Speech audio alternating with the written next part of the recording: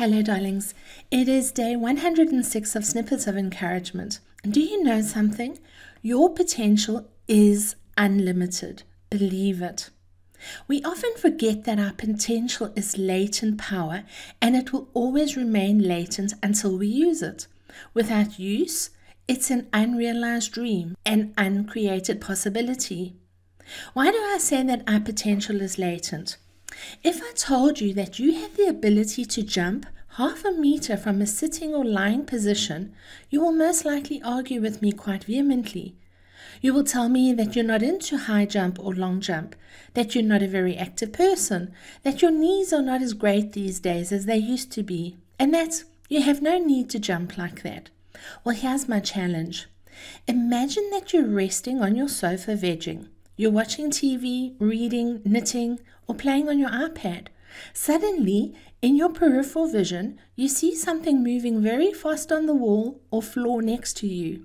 You swing your head to look, and in the millisecond that it takes you to compute, you realize it's the biggest spider, snake, or lizard you've ever seen, and it's coming at you at full speed.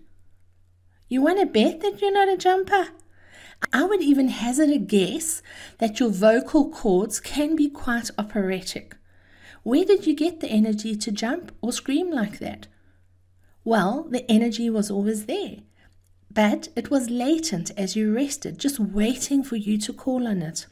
After the episode has passed, you may marvel at your ability to react the way that you did, seemingly without any natural abilities.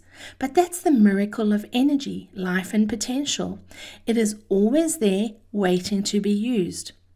We are the one that limits our potential with the way in which we think, feel, and behave. We are the ones who don't access all that we are and all that we are capable of.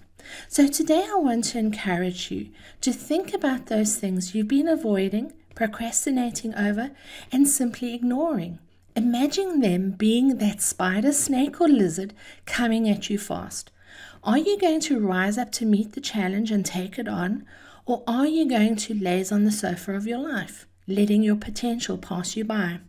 Life is not happening tomorrow, next week, or next year. It's happening now. Rise up, live it, use your potential. It's waiting for you to ignite it.